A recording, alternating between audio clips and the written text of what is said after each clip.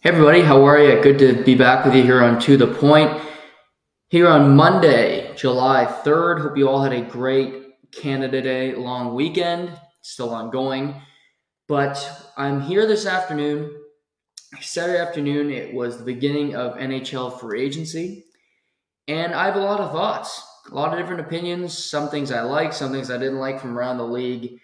And of course, you want to look ahead to what's going to happen the rest of the summer because as I talked to a bunch of different people this weekend and on a phone call earlier, this isn't done. A lot's happened, but there's going to be a lot more that happens this summer. Yes, there's no hockey. Yes, there'll be less news. We'll get into the dog days of summer where we have to chat about Wimbledon, which I'm looking forward to, but baseball, home run derby, and all-star game, which I'm not looking forward to.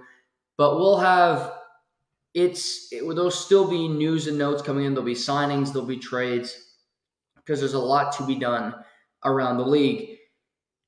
But I want to start today. I have every team written down and what they did to stay up to date. That's what I did Saturday. Didn't do anything Canada Day. Didn't see a firework. Hardly saw another human being. I just watched free agency and then I watched UFC. Probably should have been more social. Probably could have did other stuff. But you know what? I like this more. It's better. Seeing where people go. It interests me. Writing down salaries on my legal pad. As you can see, these are all the teams. 2 sheets.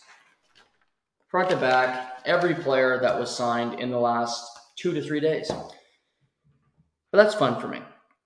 And that's not work. That's not a chore. It's what I love to do. And a lot happened. But I want to start with the team that surprised me the most. And that's going to be the Carolina Hurricanes. Carolina is one of the most conservative organizations in pro sports. NFL, NHL, NBA, Major League Baseball. Carolina does not like to spend money, but they are always competitive. They are the Tampa Bay Rays of the National Hockey League. And their approach gets them to a certain point, but it doesn't get them over the hump. Yes, they won a championship in 2006, but that was a long time ago. Been to 2 conference finals in the last 4 years, losing in the second round in 7 games to the Rangers 2 years ago. So they're at a crossroads. They're in a position here where they have one of the best coaches in the league. They have a good GM. They have a new owner. But they still don't like to spend big money in a market that's blossomed and becoming a major hockey market in the last 25 to 30 years. So what did they do on Saturday? Well, they ended the day without a goalie. They ended with Ronta as UFA, Fred Anderson is UFA, and they have Korchkov, who's also on a 1-year contract, on a one-way deal, but has proven very little at the NHL level. So they signed Antti Ranta to a 1-year, $1.5 million contract. I love it. It's a tradable contract. He's a good backup goalie. He's played the best hockey of his career in Carolina in front of a really good defense score. So they lock him up as a backup goalie for the right number. No problem. Then, in a surprising move to me, they circle back on Freddie Anderson. They sign him to a 2-year deal at $3.4 million per. Couple things. Freddie Anderson has been the most reliable he's ever been in his career in Carolina. He's been there. He wasn't present for the Leafs. I viewed him as a guy that wasn't going to be ready in the playoffs. He played this year. I give him that much credit, and he's not the reason they lost. They lost because they couldn't score, and we'll get to that in a second. But they bring him back at less money than they had before. He was making 4.5, so he takes a discount, and it's only 2 years to go back to Carolina. So you get 2 goalies, your goaltending tandem, make $4.9 million. That is great. Nobody will have a better number unless you're on a really bad team. Even some bad teams have a higher number than that. Korchkov makes a little over $2 million, so you can look at it. We got almost $7 million in net, but you only have one of those guys will not be at the NHL level. So at the NHL level, you're spending around $5 million. which is great, crazy good. It doesn't get better than that. So that's some good work. They re-signed Jesper Fast, who was on the team last season. 2 years, a total of $4.8 million, so $2.4 a year. He's a good bottom six forward, plays hard, has been in a lot of playoff games in Carolina and with the Rangers. I don't have a problem with that. This is where Carolina surprised me. They bring back everybody, and I'm sitting there in the afternoon, I'm like, okay, you have the same team. There's rumors they want to acquire Erik Karlsson. Doesn't make sense to me, but there's rumors there. But Erik Karlsson's still a San Jose Shark, and out of nowhere, the Carolina Hurricanes signed Dmitry Orlov to a 2-year, $7.75 million per year deal. Orlov was the top free agent available. He played good hockey with the Boston Bruins. He is a good defenseman, not an elite, not a number 1, not a number 2. He's a number 3 or number 4 defenseman. But he was the best one available, and they go and scoop him up. So now you look, you got Pesce, you have Slavin, you have Orlov, you have Brady Shea, and you have Brent Burns. That's a 5-man group with Chatfield that as good as it gets in the National Hockey League, the best defense scorer in the league. You could easily argue. Deep, really deep defense scorer. And Orlov on that team will ask to be the 3rd or 4th best defenseman, so it's perfect. He takes 2 years. He's 31 years old, close to $8 million. That's more than he would make on a longer-term deal. I truly believe it because I don't think he's getting $8 million on a long-term deal. But he gets 7.75, shorter term, and he gets to hit free agency in 2 years when the salary cap could be up $4 to $7 million. So he gambles on himself in a sense, and the Hurricanes get a player that they like a lot on shorter term as now they're in their window to win. They brought back Jordan Staal, brought back Ronta, brought back Jesper Fast, bring back Freddie Anderson. And then later in the day, they signed Michael Bunting via the Toronto Maple Leafs to a 3-year, $4.5 million contract. It's the only contract I don't like that they signed. I'm very honest about this. I don't think Michael Bunting's a winning player. I think he's been overvalued because he played in the biggest hockey market in the world. He played with 2 of the best players in the National Hockey League, in Mitch Marner and with Austin Matthews. He will not be playing with some of the best players in the world in Carolina. They have good players. They don't have that level of players. He's not a $4.5 million. He's not a top 6 forward, in my opinion. He's overvalued. People look at him and I think they try to make believe that they can duplicate what he did in Toronto, but he was bad this season. And I think his hockey IQ is below average. I think he's a stupid hockey player, quite frankly. His decision-making in the biggest moments lack. So that's the one signing of the day that I don't like, because I'm not giving a $4.5 million contract to a player that's worth $3 million. Just me. But I look at Carolina's day. Overall, I give that A-. It's good value, contracts. You don't give out more money than somebody's worth, or it's shorter terms, so you make it work. I don't mind those moves. Here's the rub. It's still being reported, so I'm going to go with it because it's being reported, that Carolina is in on Erik Karlsson. They want Erik Karlsson. So that means one of 2 things to me. They just signed Orlov. He's not leaving.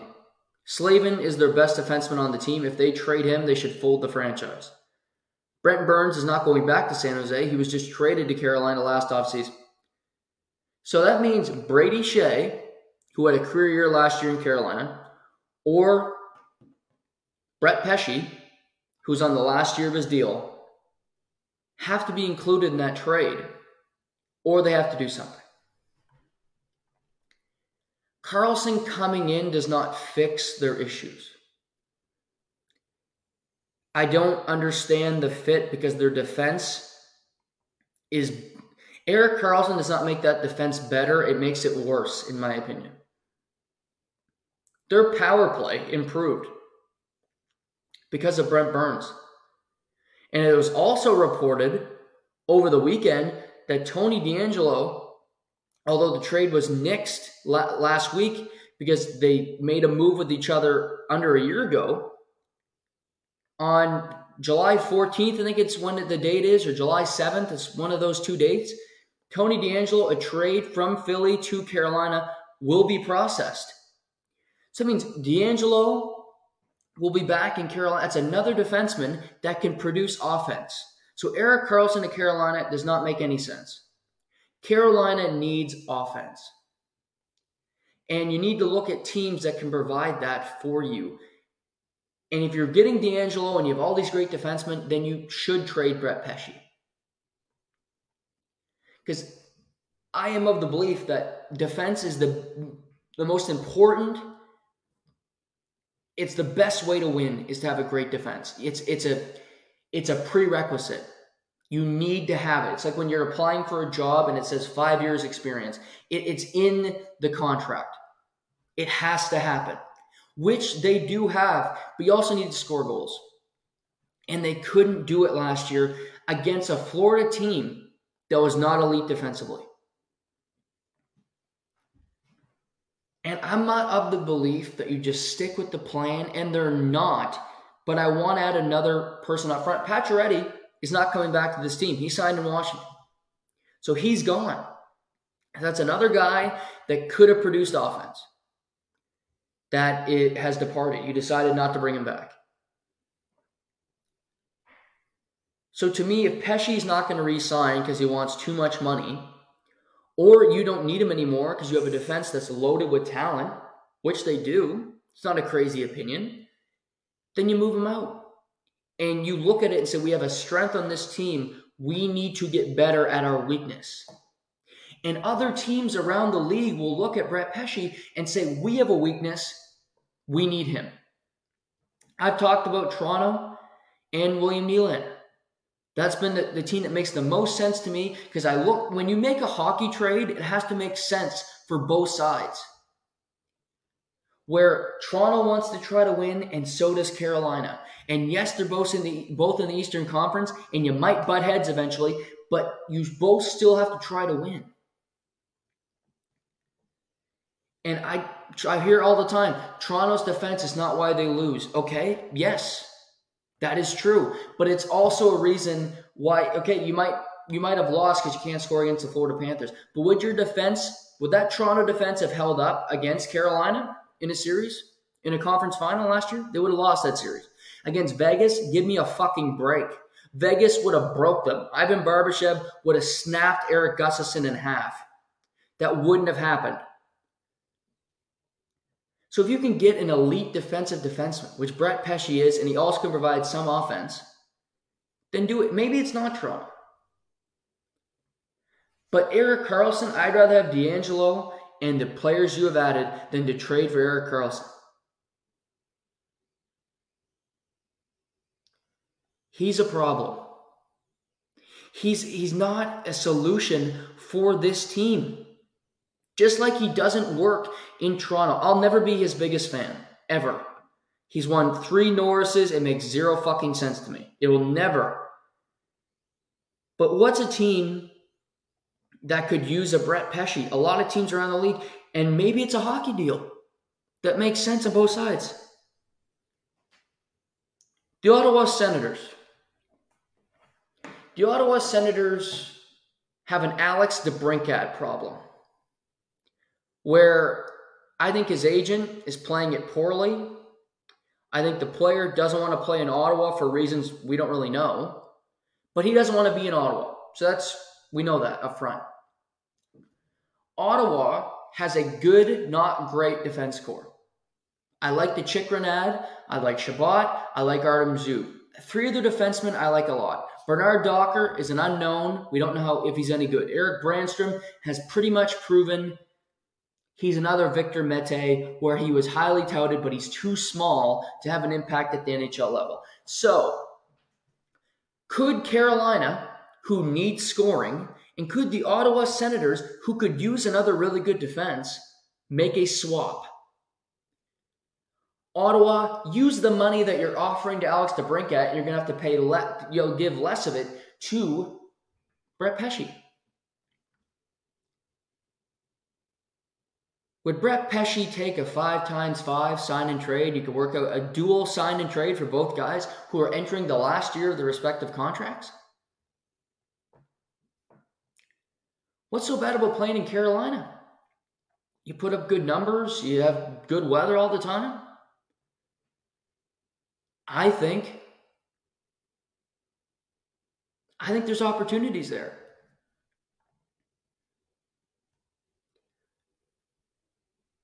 So, who knows? There's teams around the league. You need to dig. You need to find them. But there are opportunities for Carolina to find scoring to improve their team. There just are, but you need to look for them.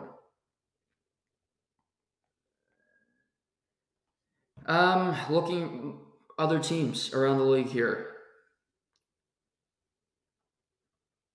In division's tough. Certainly, in division is difficult. What about Konechny? Pesce might be a good building block for the future in Philly. Philly stinks. They don't want to be good, but you want to have a good defenseman, Travis Konechny.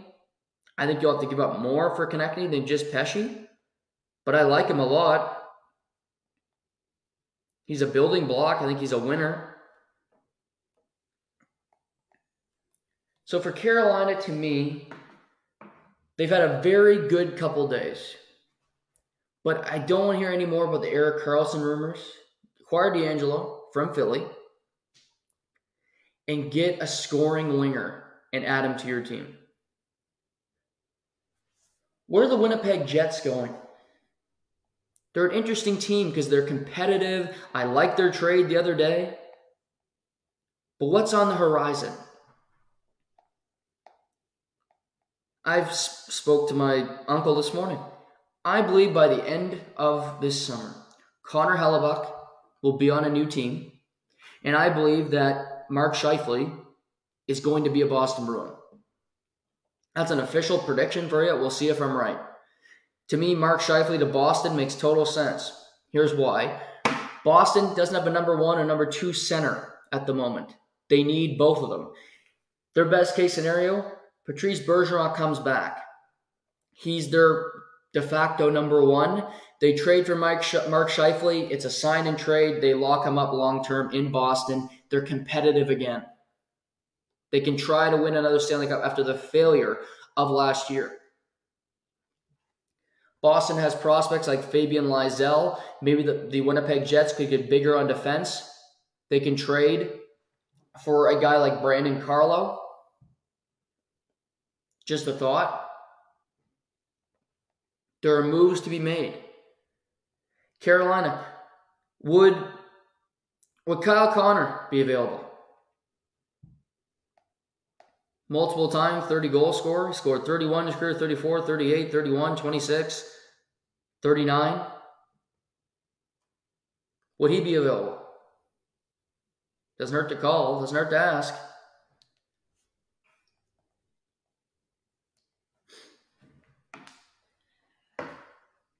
So, lots to think about. Lots to think about.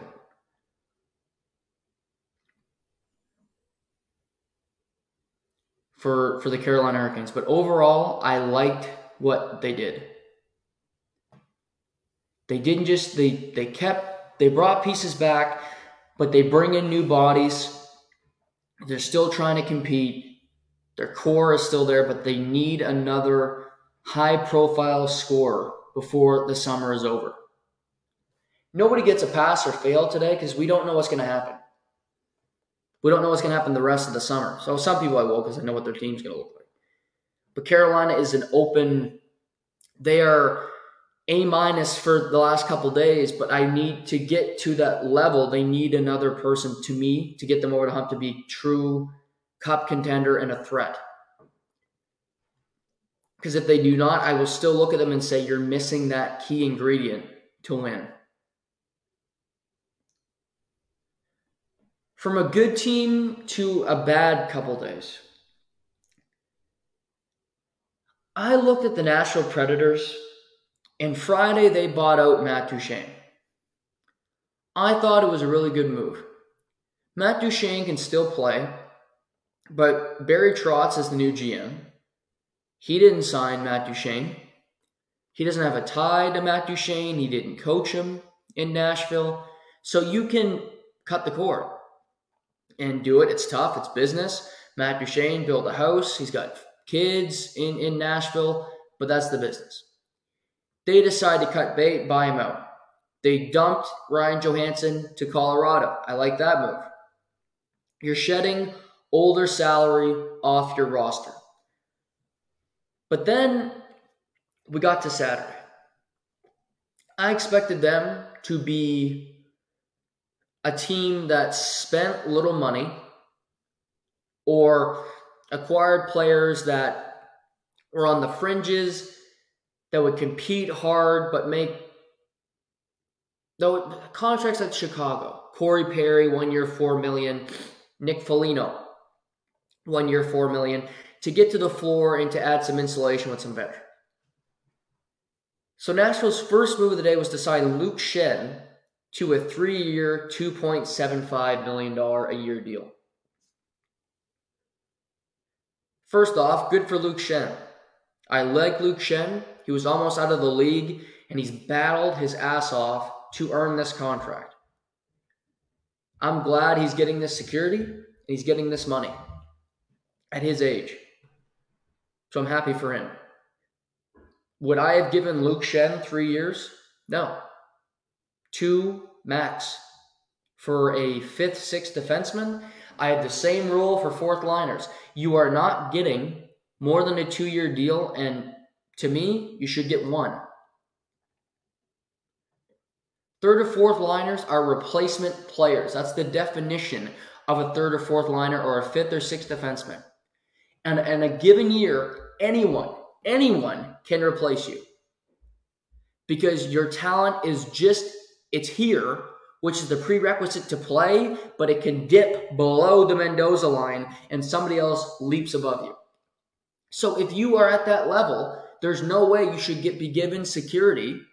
It's a business. You shouldn't be given that security because you're not worth the investment of that security. So Luke Schenn, no. 2 years, 3 years at 2.75. Good for the Leafs for not giving it to him. They couldn't. Can't give him that year. You can't give him that dollar amount. Again, I can have 2 different thoughts. Happy for the player for getting that money, for a team giving it to him. Stupid on Nashville's part to give him that contract. Then, this is the real perplexing one. They signed Ryan O'Reilly to a 4-year, $18 million contract, $4.5 million per year. I don't have an issue with the dollar amount. I thought Ryan O'Reilly would make more. It's a weak free agent class.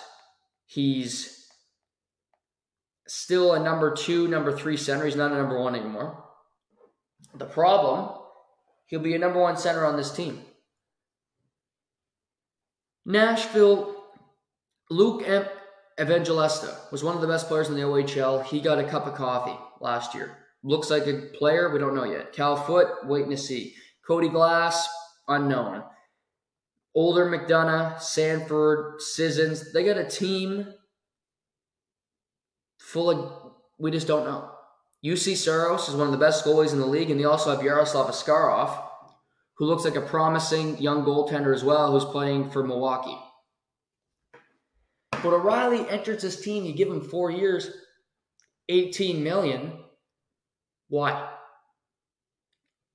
What is the outlook for Nashville? That's teams that I hate when they make decisions on free agency is when you don't know what they're doing.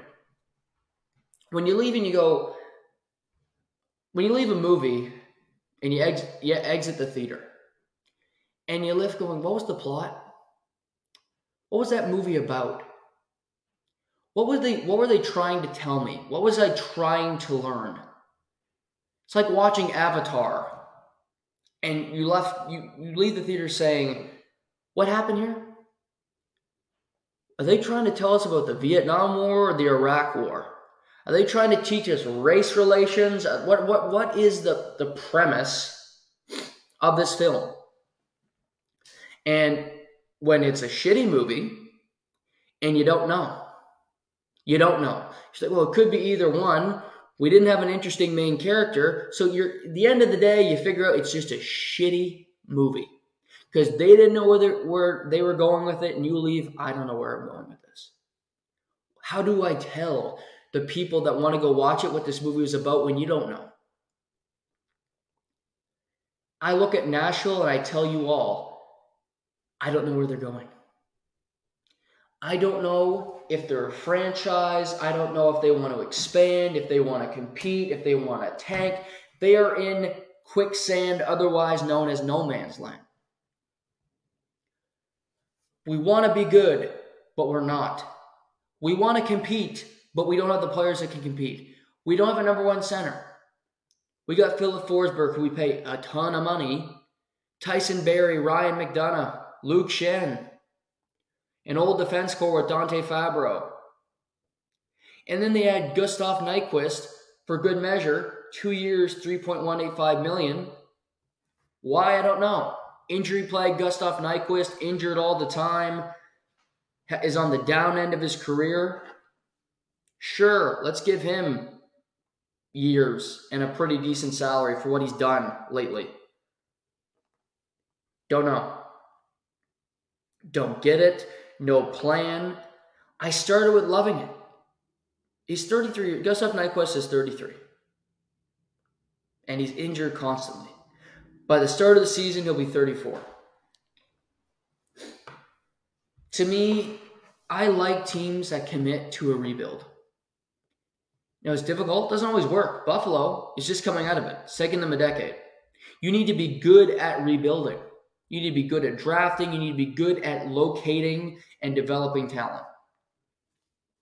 But rebuilds don't have to be decades long if you're competent. Does Barry Trotz not think the people around him are any good at their job? Why do you take the job? You still think you have a core that can compete? The core has been the same forever, but you're without Duchesne, you're without Johansson. Without David Poile. New head coach, Andrew Burnett. I just don't see the direction of this franchise and where it's headed. And I apologize for my nose. I'm a bit stuffed up. Got a minor cold here. But are they better than Minnesota today? No. Are they better than Colorado today? No. Are they better than Dallas today? No. Are they better than St. Louis today? I would argue no. Are they better than Winnipeg? Wait to see.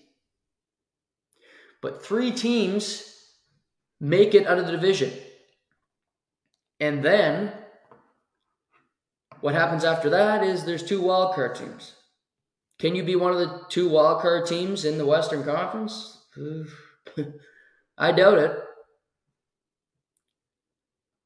You spend a lot of money, you buy out contracts that have big cap hits down the line, and you add.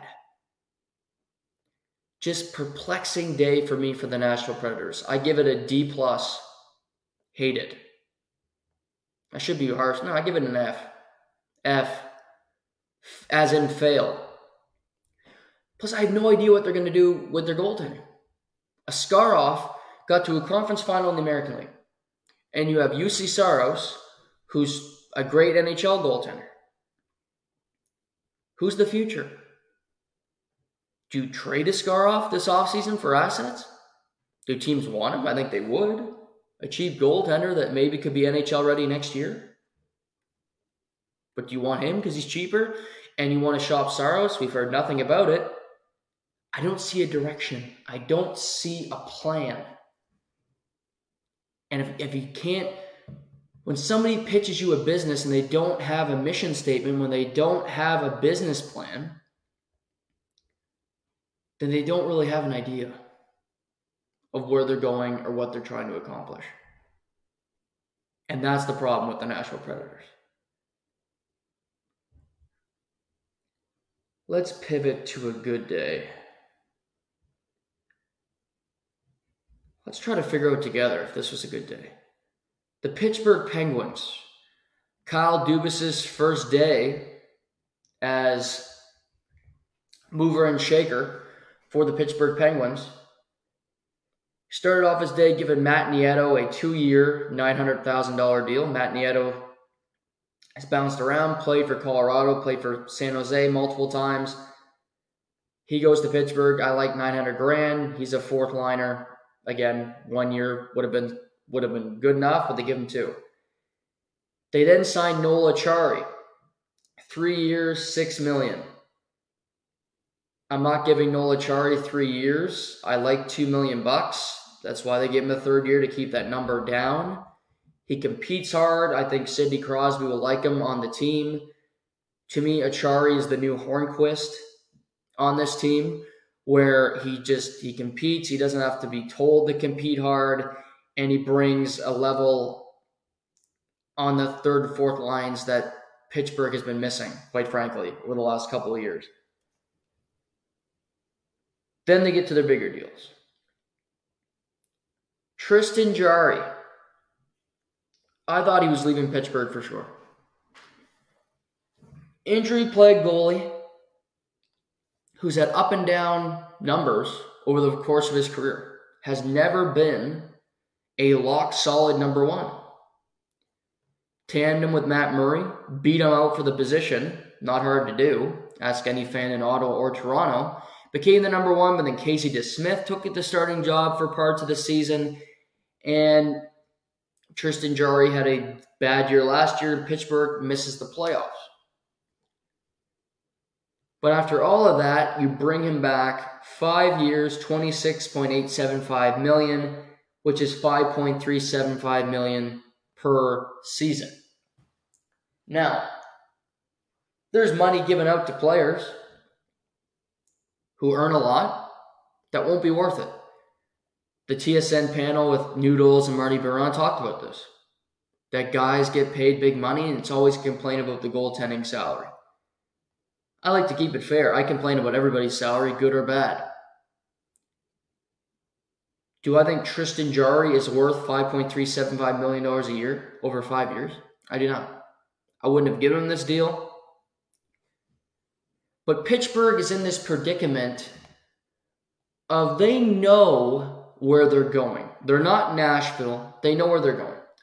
They got an old core that used to be really successful and used to win. So they have that old core, and they think we got to put good players around this old core to try to continue to compete. Here's the rub.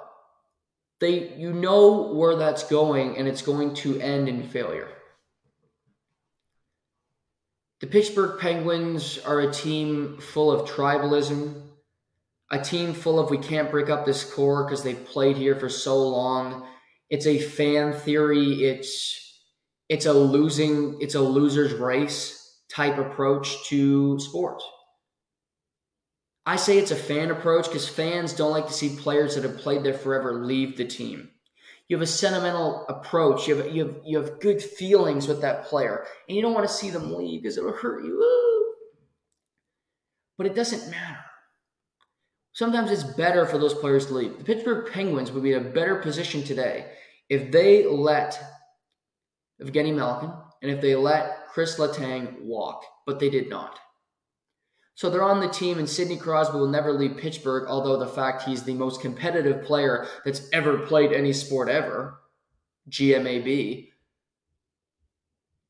But he will remain in a position where his team will never win another Stanley Cup. There's another prediction for you. If I'm wrong, I'll circle back to it. I won't be. But they're a team. Kyle Dubas comes in. We want to add new players. We want to compete. So we bring back Tristan Jarry. We bank on him returning as a goaltender. And the goaltending position's a lot like NBA now. It's a lot of load management. If you tweak a knee, you're out 3 weeks. You stub your toe, you're out 6 weeks. And there's just not a lot of heavy compete in the goaltending position, in my opinion. The Andre Vasilevskis, Igor Shesterkins of the world are few and far between. And these goaltenders get long-term deals, they get a big salary, and they can kind of opt out. And if something happens in warm-up, we'll see you a month later. I'm overgeneralizing, but for the most part, 119 goalies played in the NHL last year. Injuries are frequent. Pittsburgh would be better off to blow it up. To say to Sid, where do you want to go? Let's trade you somewhere. Let's trade you to Montreal. You couldn't get Dubois, let's trade you to Montreal. But they're not. I don't think Jarry is a good gamble. I don't think it's... There was other goaltender... I'll be honest, I like the Freddie Anderson deal better, and I don't have any time for Freddie Anderson normally. I'll get to Ottawa, a goaltending signing I really liked. That was better than the one that Pittsburgh made. Any other goal? I got them all here. All the signings. Going to go through it. Sorokin in Long Island. I like that better. Certainly. He's a better goaltender and he's worth the money. Cam Talbot, I can't really give a winning position there because doesn't bring much to the table. The goaltenders that were brought in, Semyon Varlamov, 4 years, $2.75. I'll take my chances on Semyon Varlamov at $2.75 million over Tristan Jarry. So that's a miss. It's a swing and a miss. It's a desperation thing. I would take my chances on Jeremy Swayman, give him an offer sheet in Boston, 4 years, $16 million. I think he'd sign it. I think he'd be happy with that contract. And the Bruins, who are cap-strapped, would not be able to match that. Or if they did, they'd be up shit creek without a paddle. So either way, you're hurting opposition. But NHL teams will not use the offer sheet anymore because they're all great people and they don't want to get the upper hand. And it's sports, so you can't get the upper hand on an opponent, of course, so they won't do it. But these are the kind of things that could happen. But do I like the Tristan Jarry signing? I don't. And the Pittsburgh Penguins outlook?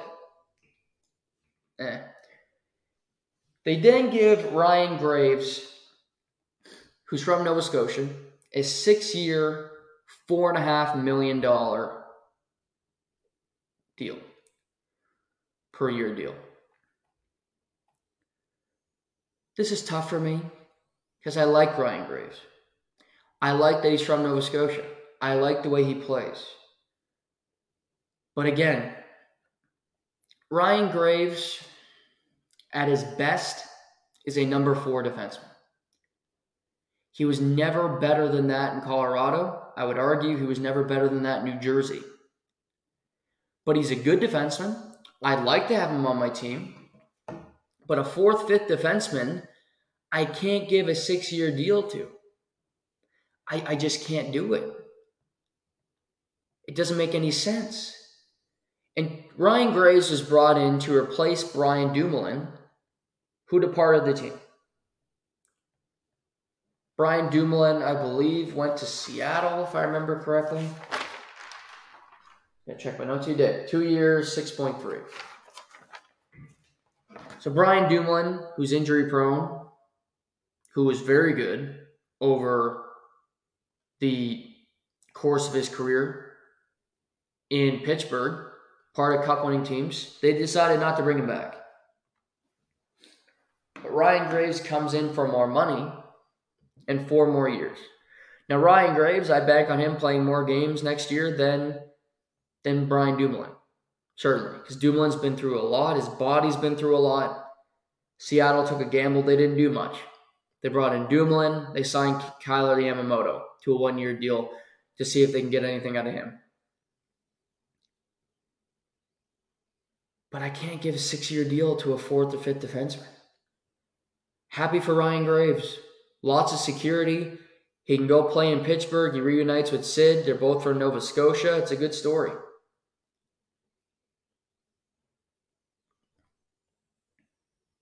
But it was late in the day. Was he such a commodity that you have to give a guy a 6-year deal? I just didn't see it that way. Orlov, a 2-year deal. Graves gets 6. Again, just it's a little puzzling to me. I like the player. He's smart. He can add a physical approach to the game. He's a defensive defenseman at his core. But a 6-year deal for a defensive defenseman that is good but not great, I don't love that deal. But good on him. And they also signed Lars Eller to a 2-year, $2.45 million per year deal. Lars Eller won a Stanley Cup in Washington, was in Colorado last year. He's bounced around. It's a veteran. He can be your third, fourth line center. Been through the wars. I like what they did overall. Achari makes their team better, and he adds to their depth. Lars Eller adds to their depth, improves the bottom of their lineup, which is the biggest reason why they don't win. Zucker leaves. Dumoulin is out for Pittsburgh. So I like that they improved. They noticed a weakness, and Dubas improved upon it. Because they'll come in with their top 6. They'll still have Jake Gensel. They'll still have Sid. They'll have Malkin, Raquel, Rust. But Achari can play and replace guys like Danton Heinen, replace Ryan Poehling, who left in free agency for Philadelphia. Lars Eller steps in as well to eat those minutes. So there's positives that Pittsburgh did. They still have Jeff Carter on their books, which is an albatross. I can't get out of that. He's 38. He still makes money. I don't see them buying that contract out. Maybe they do this offseason, but it's a tough one to buy out. The best thing for Pittsburgh is that they're in a weak division. Philly is full on tanking. Columbus is an unknown. New York, they're going to do things this summer. I truly believe that. The Islanders kept basically the same team like they always do. Carolina's improving. Washington did very little. Did they get better? Jersey, to me, is the best team, you could argue, in the division currently. They need to get a goalie. This Pittsburgh day, I will give B-, because I like what they did to add to their depth. I don't trust their goaltending, and I don't like giving that big of a contract to somebody that is a bottom pair defenseman, which on a cup contending team, Ryan Graves is. Like the Nova Scotia Ties, but he's not a top 4 on a winning team. And Pittsburgh doesn't win anymore, so maybe that makes sense as to where he's slotted where he is. I just spoke about Washington. I'll touch on them quickly. They traded for Joel Edmondson early in the day from the Montreal Canadiens for a 3rd and 7th round pick, so they had some depth on the back end. I like Edmondson. He's got a year left on his contract, so he adds to that defense core in Washington. And they also took a gamble on Max Pacioretty. 1 year, $2 million plus another $2 million in incentives. Pierre LeBrun reported he will likely be available in November or December. He'll at least miss the first month of the season. I don't mind this gamble because Washington's a gamble team. And not that they make gamble signings all the time. They're just, Washington is in a weird position, like Pittsburgh, but I think Pittsburgh is better than Washington. Darcy Kemper is signed. He's good, not great. But you look, Backstrom's a year older. He had hip surgery. He didn't play all that well last year. 21 points in 39 games. And he wasn't the same guy. John Carlson missed a large chunk of the season because he broke his face when he took a slap shot to the face. I was watching that game. Scary thing. He missed over 2 months, then got another injury late in the year. What's up with him? Evgeny Kuznetsov, one of the most unreliable players in the league for multiple reasons. His play and also his off-ice activities. I would look to trade him. If teams want him, I would trade Kuznetsov in a second. Sonny Milano, he's a depth player. Ovi is great. You know that. Sandin, how good will he be in a full year in Washington? We don't know yet. Connor Sheary has departed the team for the Tampa Bay Lightning. Dylan Strome was good, not great in his first year. And Tom Wilson, who I love, only played in 33 games last year. So Washington is an old team that adds another old player, Max Pacioretty, who is injury prone. Just looking at that roster, if it started today, that Washington team is not making the playoffs. Ovi will score a bunch of goals. They'll have a good power play, but they don't have enough depth. They're not a scary team. They won't be going on a run. Unless the players who want to call their cup in Hershey can come up and be excellent, they won't be winning because they don't have the depth to compete. So Washington's in a worse position than Pittsburgh because at least Pittsburgh has the illusion of hope. Pittsburgh can be a playoff team because they have better depth and they do have good players on their team. They do. Washington, I look at Ovi and I say, who can you rely on to play with on a given night that's going to be great? I don't think he has anybody that he can put on a wing that you're totally comfortable with. You can't be completely secure in Nick Backstrom because you don't know if he's going to be available. He gets hurt all the time.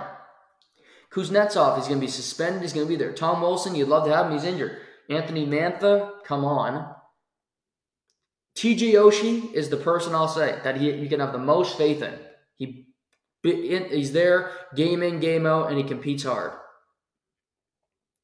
But Obey Kubel, Matthew Phillips, Nick Dowd, Garnet Hathaway left the team. He got traded at the deadline, but he didn't re-sign. I don't see a great team. I don't see a team that's going to be in the playoffs. Ryan Leonard, they drafted. Is he going to play at 18? I doubt it. So, Washington adds some veterans, but it's a quiet day because they don't have a whole lot of money. And they don't have a whole lot of options to be competitive because they're not going to be. They're going to miss the playoffs again, and I don't see them getting better very fast. They had a really good run, but they're paying for it now at the tail end of it. Ovi will never leave, but that's another guy who should look elsewhere.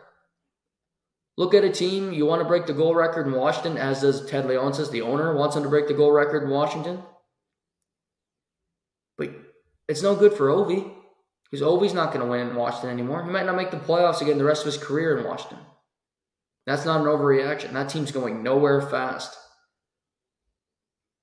Would a team take him? Absolutely. Even at his salary. Where to go to next? I want to prolong the Toronto chat as long as I can, just for fun.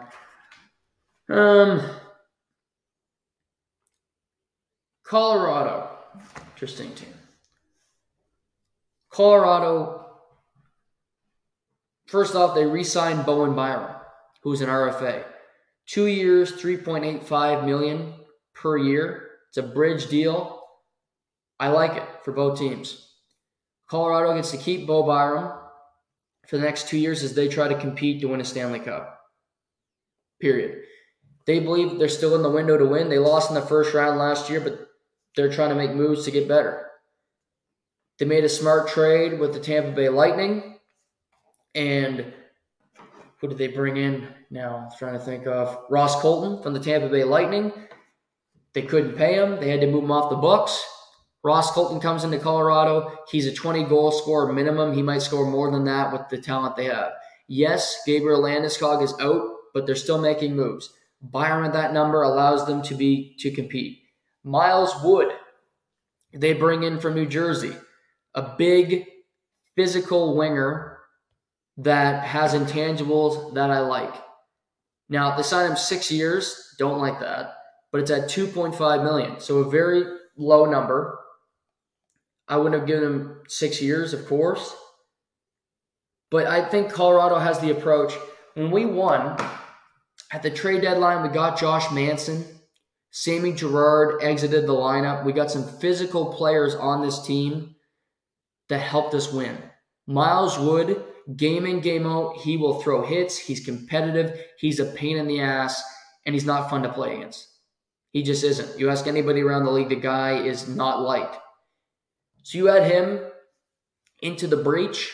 You have to get through a tough West. You have to get over the Vegas hump. You have to get by Edmonton, Los Angeles, these big, heavy teams. Miles Wood helps you in that. What I will say is $2.5 million with the salary cap going up, even with 4 years left on, is an easier deal to swallow. And McKinnon is still in his prime. You have Rantanen in his prime. You have Kyle McCarr in his prime. Bowen Byram in his prime.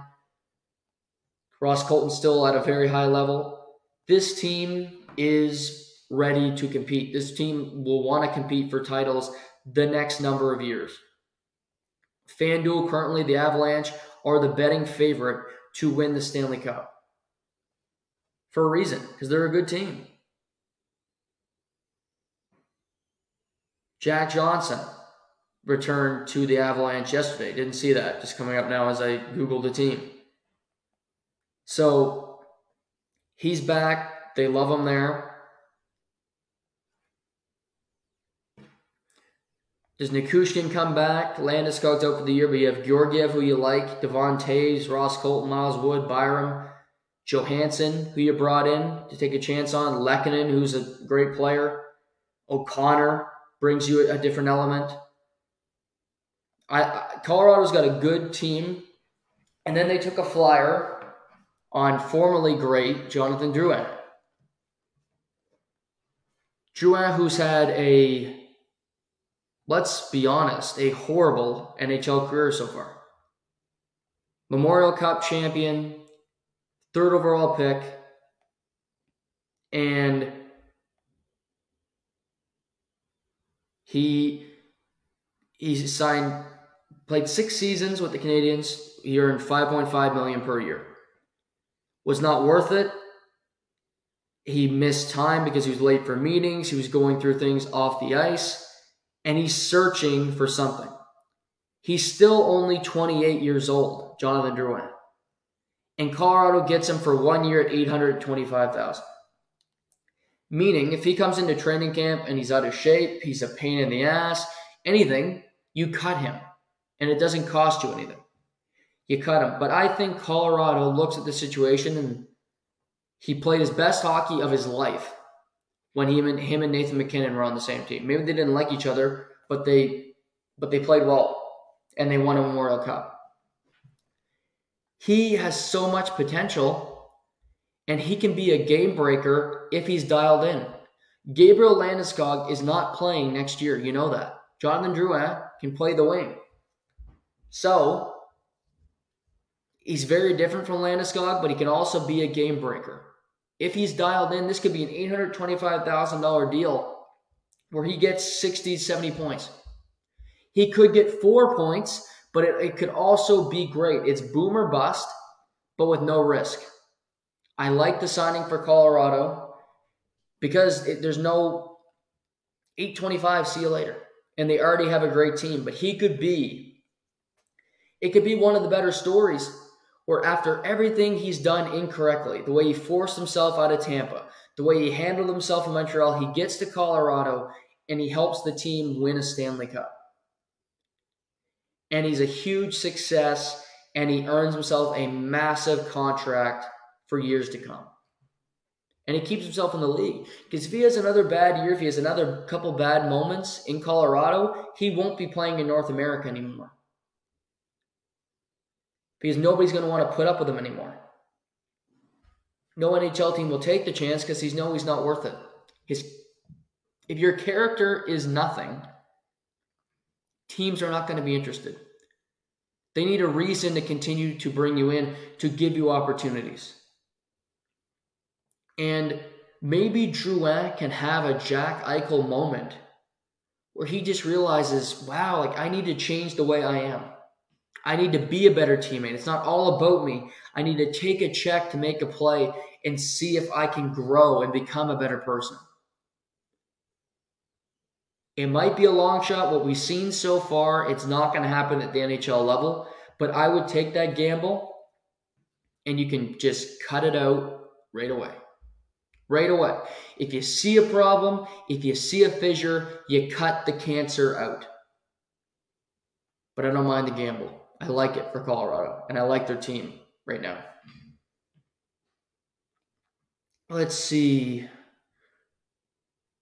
Buffalo, a couple defenseman signings. They signed Eric Johnson, 1 year, $3.25 million. So they added a veteran to their young back end with Dahlin and Matthias Samuelsson and Owen Power. They also signed Connor Clifton to a 3-year, $10 million deal from the Boston Bruins.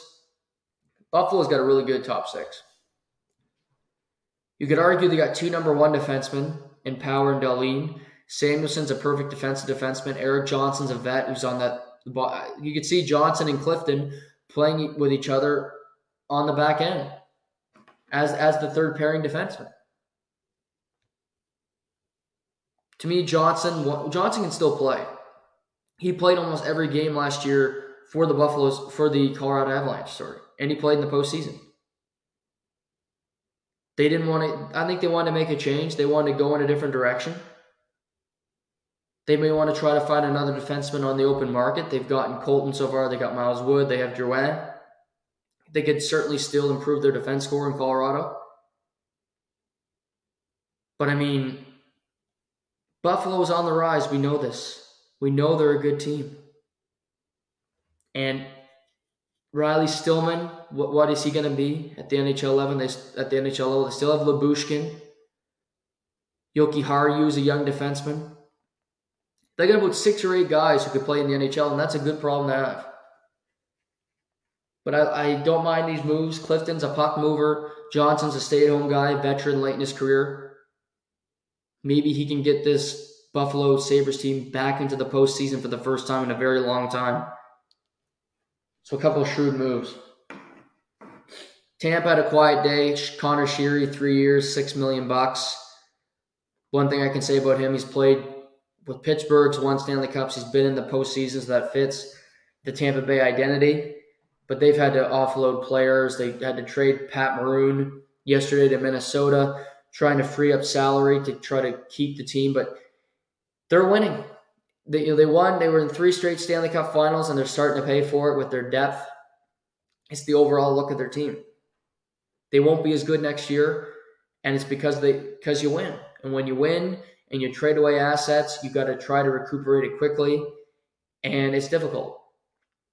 It's real difficult. They still have Kucherov. You still have Braden Point. You still have Stamkos, Hedman, Vash.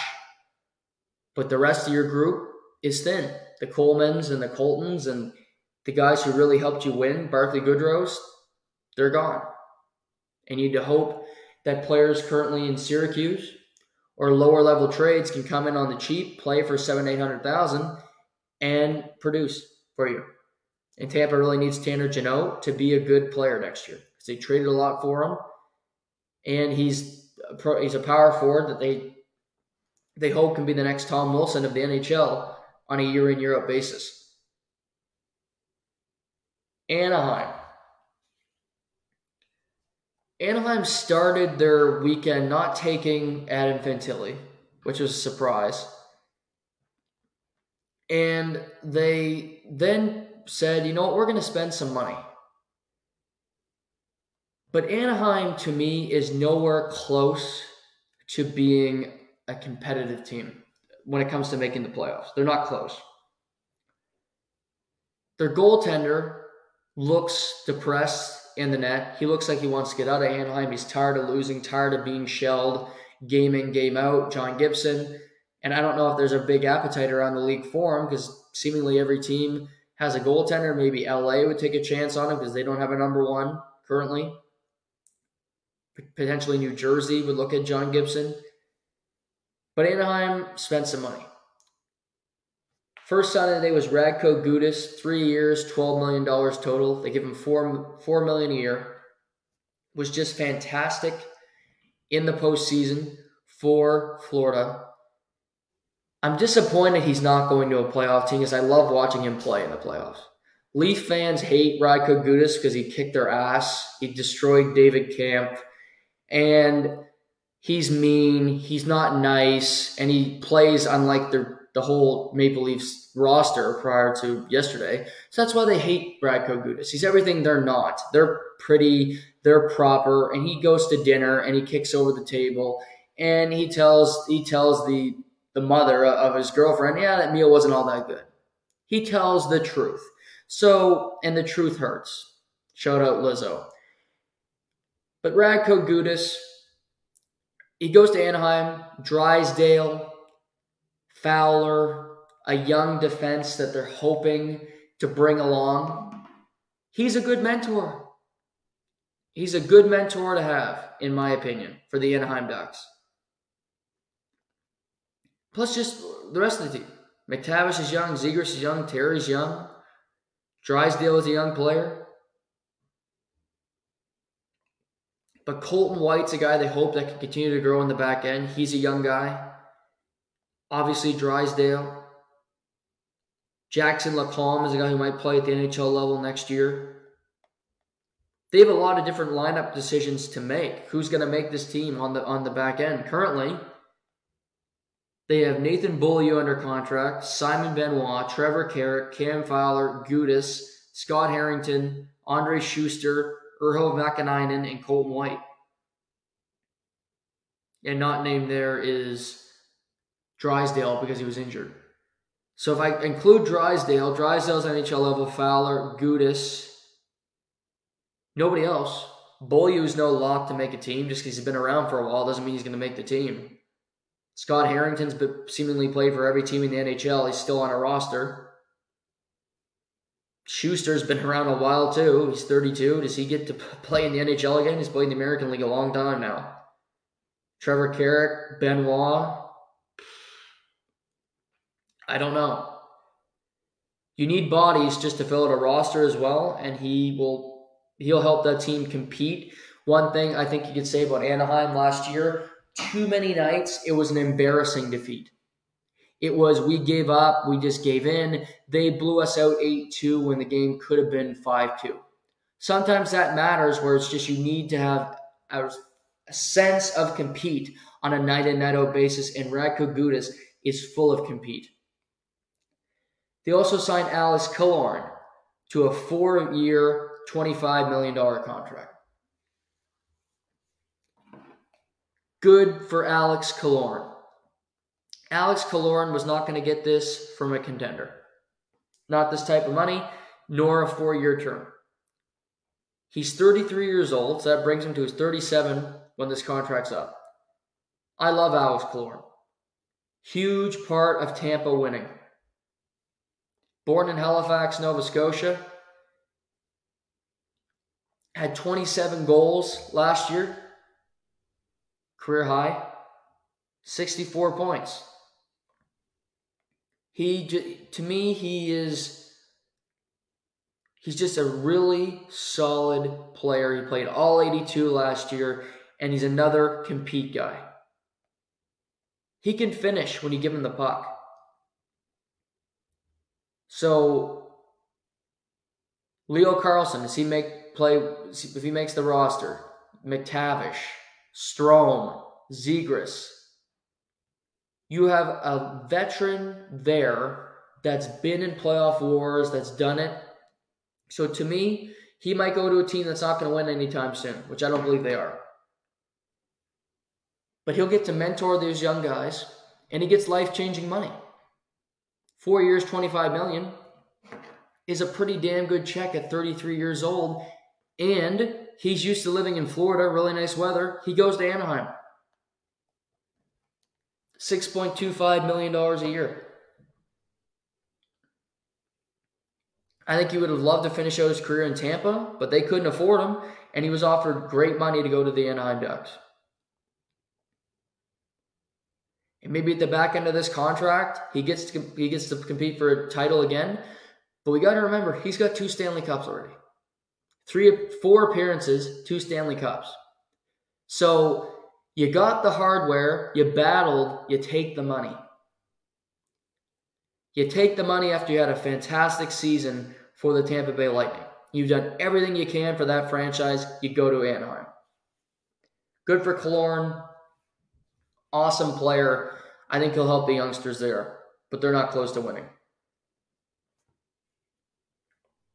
All right, let's pivot to Canadian teams, and I'll circle back on the Islanders at the end and touch on Arizona briefly.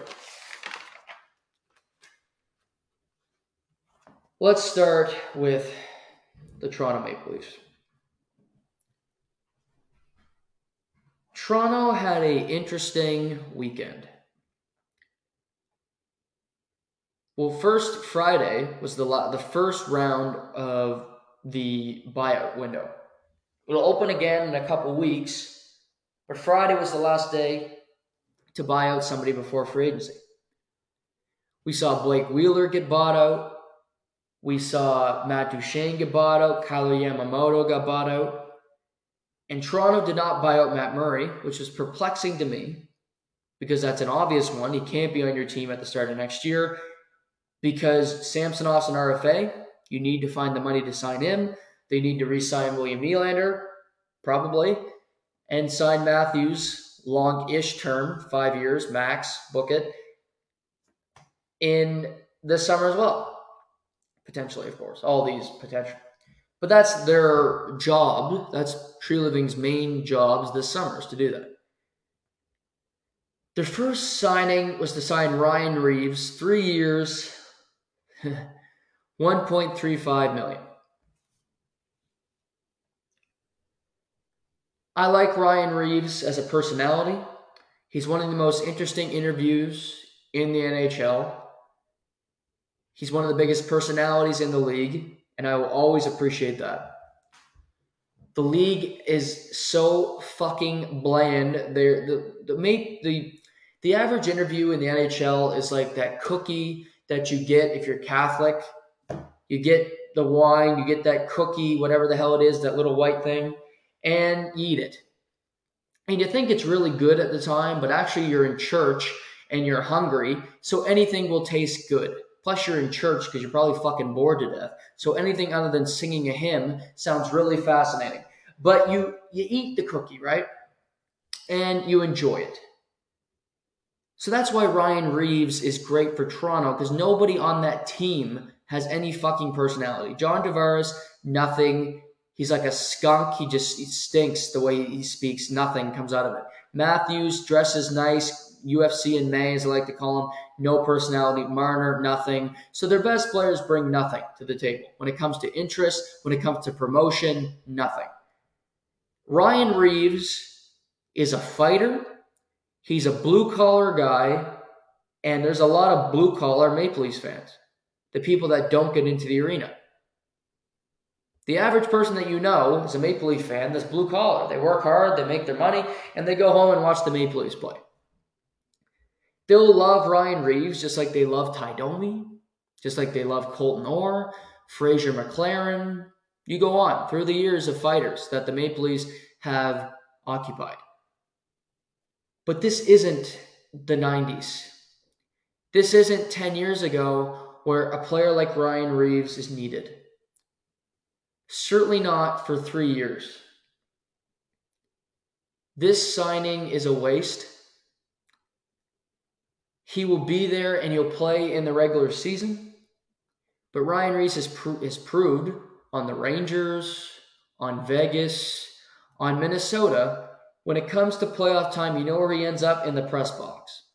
He's a healthy scratch and he doesn't play because it's too fast and it doesn't work. His foot speed isn't there anymore. And I'm not signing a player just for personality.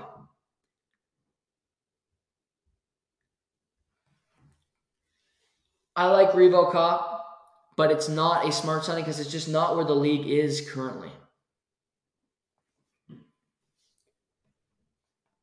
I like his physical play. I like his personality, but it just doesn't mesh with where the league stands currently. And I'm not giving a 3-year deal to the 12th, 13th forward. You give him a roster spot, he makes $1.35 million. That means you can't send him to the minors. You are taking a roster spot from somebody else. And on a given night, he won't be needed all the time. And anytime Austin Matthews gets punched in the face, Reeves won't be on the ice. So it's a moot point. There are power forwards, and I think they did a better job yesterday. We'll get to that in a second. They then signed John Klingberg late on Saturday to a 1-year deal, $4.1 million a season. This is a gamble. Klingberg had a horrible free agency last year where he wanted $8 to $9 million, overplayed his hand, and he ended up only getting a 1-year deal from Anaheim. So this year, didn't have a great year in Anaheim, because nobody does. And he gets to Toronto, takes $4.1 million. He gets to gamble on himself and see if he can make more money when the cap goes up next year. Klingberg's an offensive guy. To me, we've seen Sandin play the power play. We've seen Morgan Rielly on the power play in the back end. Sandin was better than Morgan Rielly on the power play. John Klingberg should start the year running the Maple Leafs power play. Unless something drastic happens via trade, Erik Karlsson ends up in Toronto, which would be a colossal mistake. John Klingberg should be the only defenseman on the ice on the power play. Never to, ever. I don't care the team. Klingberg is back there with Matthews, Nylander, Marner, whoever else. He is the point man on the power play. He's more offensively creative than Morgan Rielly. He's not a better defenseman than Morgan Rielly, but more offensive, more creative, better shot. Not hard to have a better shot than Morgan Rielly. Better shot. Let Morgan be the second unit. He can play some penalty kill, but take the burden off of him. Klingberg at his best is a point-producing defenseman. At his worst is a defensive liability and becomes unplayable at times, which he was in Dallas at the end of his tenure. He needs to know what he is. The key for John Klingberg is for coaches to define his role and what they expect of him. The problem with him with Dallas, and if you're not familiar with his tenure in Dallas, he was the top dog. Then Miro Heiskanen was drafted. Miro Heiskanen is a better defenseman. Miro Heiskanen is one of the best defensemen in the league. It became a pissing contest where Klingberg wanted to prove he was better than Heiskanen, which he was not. He failed. His numbers dipped. For all the old heads out there, his plus minus continued to get worse and worse and worse. And before you knew it, he was nothing. I don't mind the gamble. Don't love the player, but it's 1 year. You deal with it. Then we get to yesterday. Tyler Bertuzzi. I thought Tyler Bertuzzi was going to get a long-term deal and sign with the team for 6-7 years. But he didn't have a good regular season, injuries and inconsistency. Then went to Boston and had a great postseason. Fantastic postseason, was awesome, but they lost in the first round. So you kind of forget about that. But the Leafs, and this is such poetic justice, Toronto, who was one of the most strict cities of any on the planet during COVID. You needed to have boosters. You needed to have COVID shots. You needed to have a chip in your neck to get in that country. I mean, it puts my mother to shame with the kind of stuff you needed to get by to get in the door of the Warren household. But you needed some stuff to get into Ontario. You couldn't go golfing. You couldn't do anything for a long time.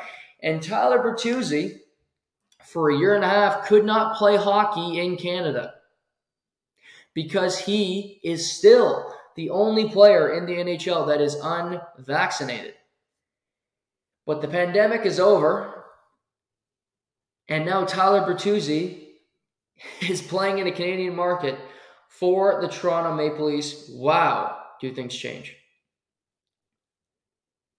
I love it. 1 year, $5.5 million. And we saw this. It was a trend. Players took shorter-term deals, 1-year deals, hoping to have a huge year so that they can cash in when the cap goes up next summer. Bertuzzi plays for 1 year. He might be on a line with Matthews and Marner, replacing Michael Bunting as a better player, and have a huge year. He might get some secondary power play time. He becomes an elite winger on this team. He's a top 6 forward. And he has immense value, and he signs a long-term deal not in Toronto after a great year. To me, that's the play. You either start Max Domi, who they also signed for 1 year's $3 million, or Tyler Bertuzzi, 1 year $5.5, on Austin Matthews and Mitch Marner's line. Both might get a look. But I would go Bertuzzi, Marner, and Matthews to start the year. That would be my top line. Then you got Nylander and Tavares, and you can do whatever you want with the rest of your team. But Tyler Bertuzzi will go into the corners. He will go get the puck. He will battle. But if you go Marner, Matthews, and Bertuzzi, you go Tavares, Nylander, Matthew Nyes. It's a pretty damn good top 6. Kampf, Lafferty, Yarncroke potentially is your third line. Or you could go Kampf, Yarncroke, Domi, and then you go Lafferty, Reeves, Robertson. Is he going to make the team? The prodigy? The other prodigy? Is he going to make the team? But you're adding depth. Pardon me. That's the best thing, is that you have options. But to me, you got more bodies to play around with. They also signed Dylan Gambrell today, who played in Chicago the last couple years. 1 year, $700,000.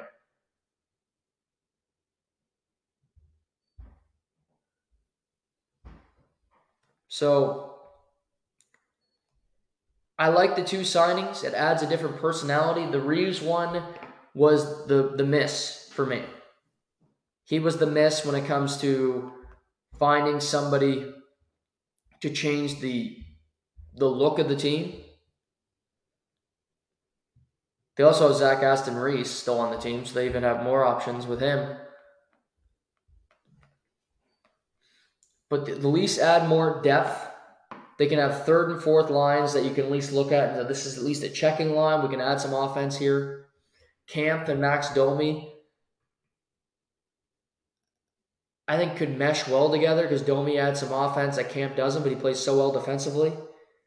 So there's some room to play around. And I like both of the moves. Max Domi, to me, has had a good couple years. He had a good season in Chicago on a really bad team, then went to Dallas, and he was productive in the playoffs. He's been to a conference final, and he's been to the second round the last 2 years, more than the Maple Leafs have.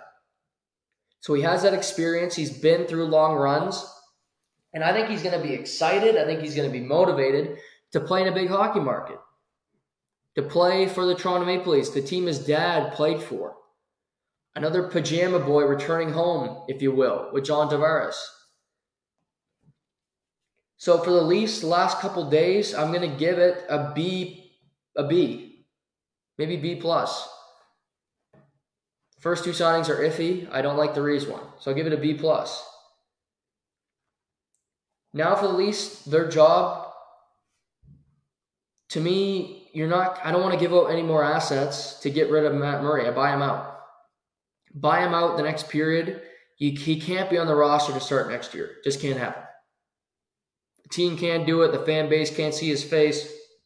It just, you buy him out. Samsonov and RFA, perfect world, 4 years times 4.5. Or maybe you match what Ottawa did with Korpisalo. You go 5 years, $20 million. That's 5 years, $4 million per year. You also have, and I'd go Samsonov and Joseph Woll into next season. That's my goaltending tandem. With that team, it should be good enough to win. Adin Hill just won a Stanley Cup with the Vegas Golden Knights.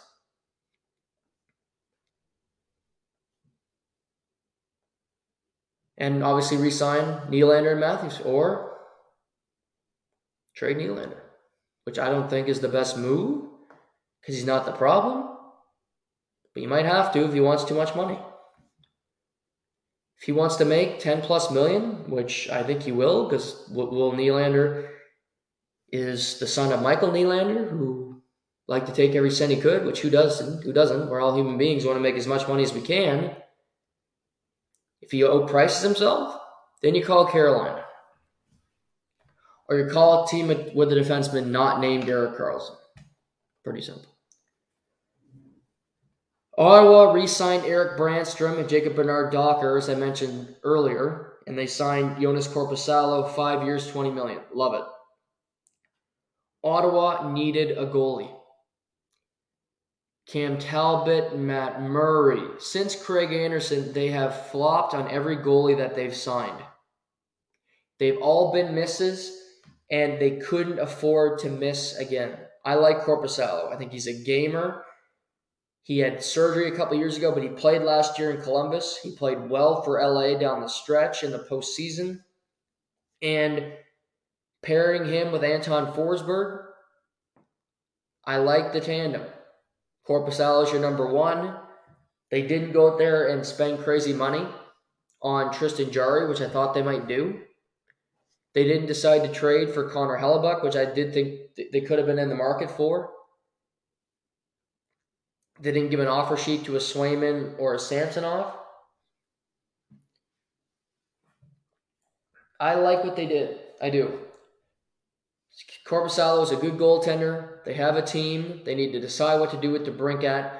And Pierre Dorian, be creative.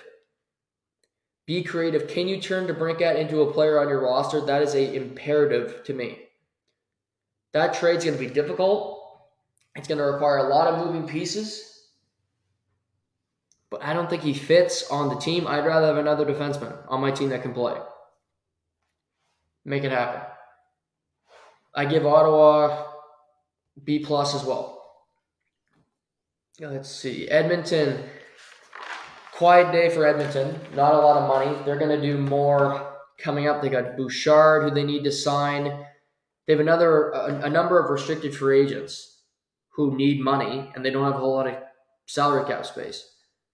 They bought out Kyler Yamamoto, and they signed Connor Brown to a 1 year, $775,000 plus $3.25 million in bonuses.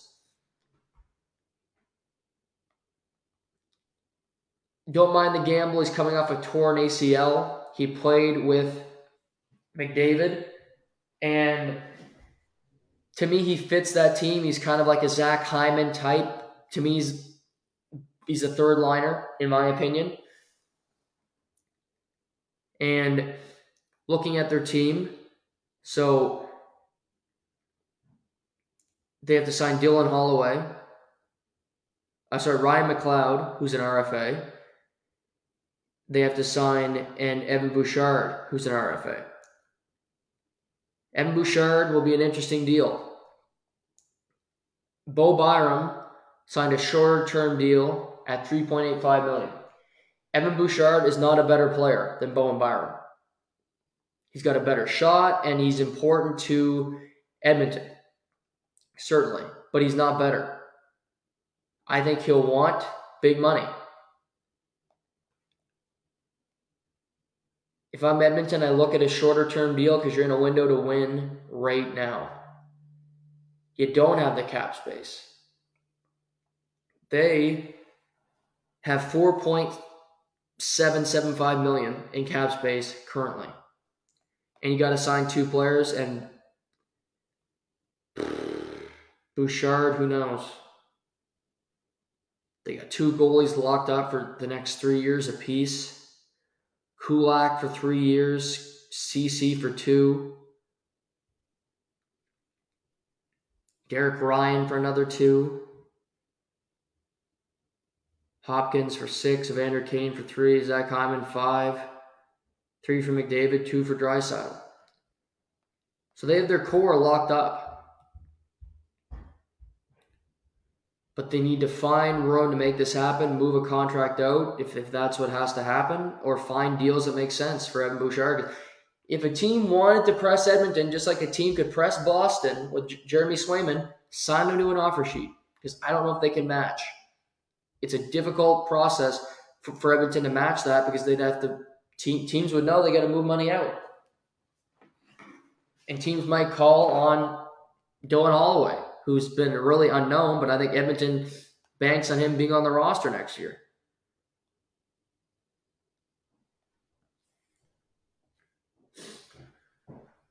Pardon me for my nose, but just a little stuffed up today. But lots. Montreal just traded Joel Edmondson. They had a quiet day otherwise. Nothing transpired with them. Vancouver signed Ian Cole, 1 year, $3 million, depth defenseman. Teddy Bluger to a 1 year, $1.9 million. Great penalty killer, good bottom six player. And signed Carson Soucy, 3 years, $9.75 million total. I like Soucy from Seattle. He's kind of a bottom pair defenseman, maybe could be your number 4, but I like him. They needed, Jack Rathbone and defenseman they were playing last year towards the end of the year. Can't play. Ian Cole has played in a lot of big games. He's slow. It's the only thing as he gets older and older. I saw playing for Tampa last year in the playoffs. He struggled. I don't love Ian Cole at this point, but I think the Bluger. In the past, Bluger would have been signed to like 4 years with the Lazar and some of those bad contracts back in the day. But Bluger gets 1 year, 1.9. I like that gamble. And Soucy, I like as a player as well. So I'll give that a B- because I just think Ian Cole is not a big swing. And I still look at Vancouver. I don't know where they're going. Resign Pettersson, yes, but you still have JT Miller. Quinn Hughes is going to be your best defenseman. He's so small. Can he be? Winnipeg signed Nemestikov, 2 years, $4 million, so $2 million a year. And they brought back Laurent Brossoit, 1 year, $1.75 million for him. And they signed 2 or 3 goalies on Saturday, minor league deals. So I think they're preparing for Hellebuck to depart sometime this offseason. I don't think he wants to be in Winnipeg to start next year. So I think they're bracing for that. I'll give that a C+, just a C. There's pretty much a nothing day. 2 guys that are pretty inconsequential when it comes to winning games in Winnipeg. For Winnipeg to be successful, I would trade Scheifele and I would trade Hellebuck and I would see what I could do with my roster. Because you can get players from those teams that can play at the NHL level next year and still be competitive in the Central Division. I truly believe that. But we'll see what Winnipeg does. They got an interesting couple months ahead of them. And a lot of tricky moves. To wrap here, Dallas gets Matt Duchene, 1 year, $3 million. Like that. Good gamble for him and for the team. They also had Sam Steele, 1 year, $800,000. Dallas is still in the position where they want to compete for a title. They're old. They're an older team. That's the only thing. I want to see them add to their back end like every team could. They didn't really do that on the weekend. It would have been nice if Scott Mayfield was available, but he goes back to the Islanders. But I look around. Could you have found a defenseman? Could Gudas have went to Dallas? That would have helped. A Clifton that went to Buffalo. Looking around, Soucy would have been good in there. Orlov, they couldn't have matched that with the money that they're currently spending. I don't want Shattenkirk. The Edmondson trade, that could have worked. Washington gave up nothing for him. So there was options. Justin Hall, potentially take a flyer on him because he went to Detroit. Mikala, who went to Florida. But Dallas, the thing for Dallas is their defense is their weakest part of their team. I like Ottinger. Up front, they can score with anybody. But at the end of last year, they had Heiskanen playing way too many minutes. And he couldn't do enough. They didn't have enough depth to match Vegas's great defense core, the way they attacked in the forecheck. So Dallas didn't improve that. And unless they have guys in the American League that are just going to pop up and be great, I don't see that working. So they're better, yes, but they didn't really improve on their weakness in my opinion. Islanders just re-signed Sorokin, 8 years, $66 million. He is one of the best goalies in the league. They paid him as such. Engvall, 7 years times 3. Are you fucking kidding me? I wouldn't sign him 7 years anywhere. Maybe 7 years to go to a penitentiary. That's about it. Maple Leafs fans rejoice that he'll never win anything. He'll never win a Stanley Cup with Engvall. 7 years? No way. I don't care what the number is. If it was 7 years, $7 million. I'm not signing that contract. Scott Mayfield, I like a lot. 7 years, $3.5 million per. He would have gotten. I think he would have got more money in the open market, but he decides to go back to the Islanders, which he knows he fits that system. They got a good defense core. They'll see if they can compete, and they also re-signed Semyon Varlamov, 4 years, $2.75 per. They're spending a lot on netminders, I will say.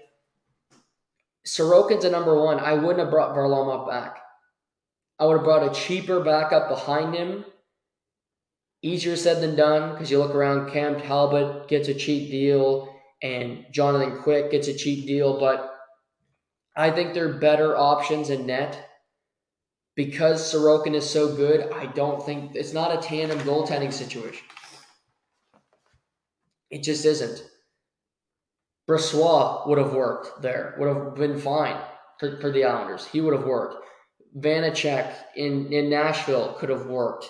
Casey DeSmith in Pittsburgh is a good backup goaltender.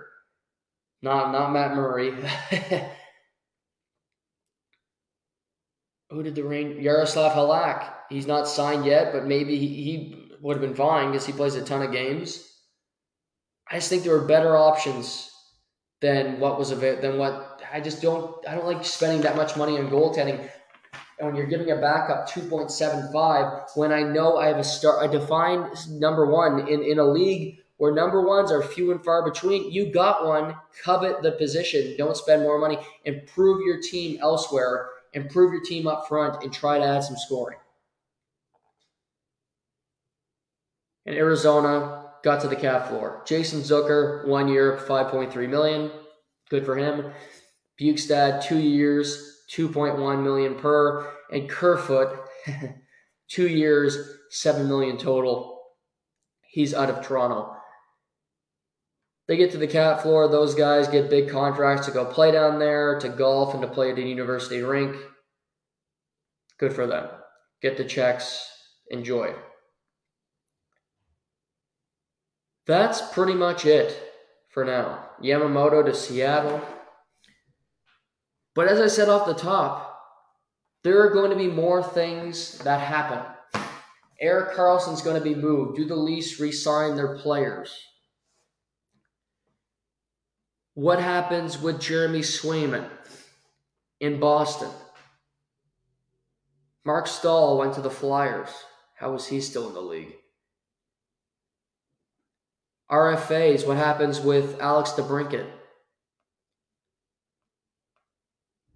Philip Gustafson has to be signed in Minnesota with Marc-Andre Fleury still under contract.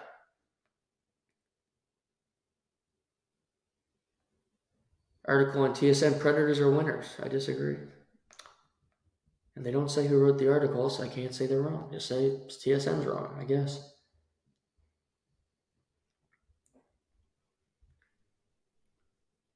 But there will be more that happens, certainly. A lot is going to happen in the next couple weeks. More buyouts, more decisions on money. Evan Bouchard, will there be an offer sheet? There should be. Because this is the time to give one out because teams don't have the money to match. Edmonton, Boston, Toronto. Toronto's over the cap right now. Offer sheet Samsonov if a team really wants him. Los Angeles should look into it. Los Angeles should look into Swayman or Samsonov, as should New Jersey. Both teams are Stanley Cup contenders. Both don't have a number one goalie. Or at least a fringe starter. Vanacek's not getting you far, and LA has nobody currently. So, does Askarov get traded? What does Winnipeg do? What the fuck is Nashville doing down there? Did they trade a goaltender? We'll still have a lot to talk about. Tomorrow, any NHL news, we'll talk about it on the program. But tomorrow, the main thing, NBA free agency. A lot's happened there. Players want trades. Trades haven't happened yet, but signings all over the board. Some teams are doing really well. Some teams I don't like as much. Recap of the UFC weekend. The Blue Jays can't win a game. We'll talk about that tomorrow. They can't win a game in the American League East. Shohei Ohtani. Start of Wimbledon. All that on tomorrow's show. So be locked and loaded for tomorrow, Tuesday, the 4th of July.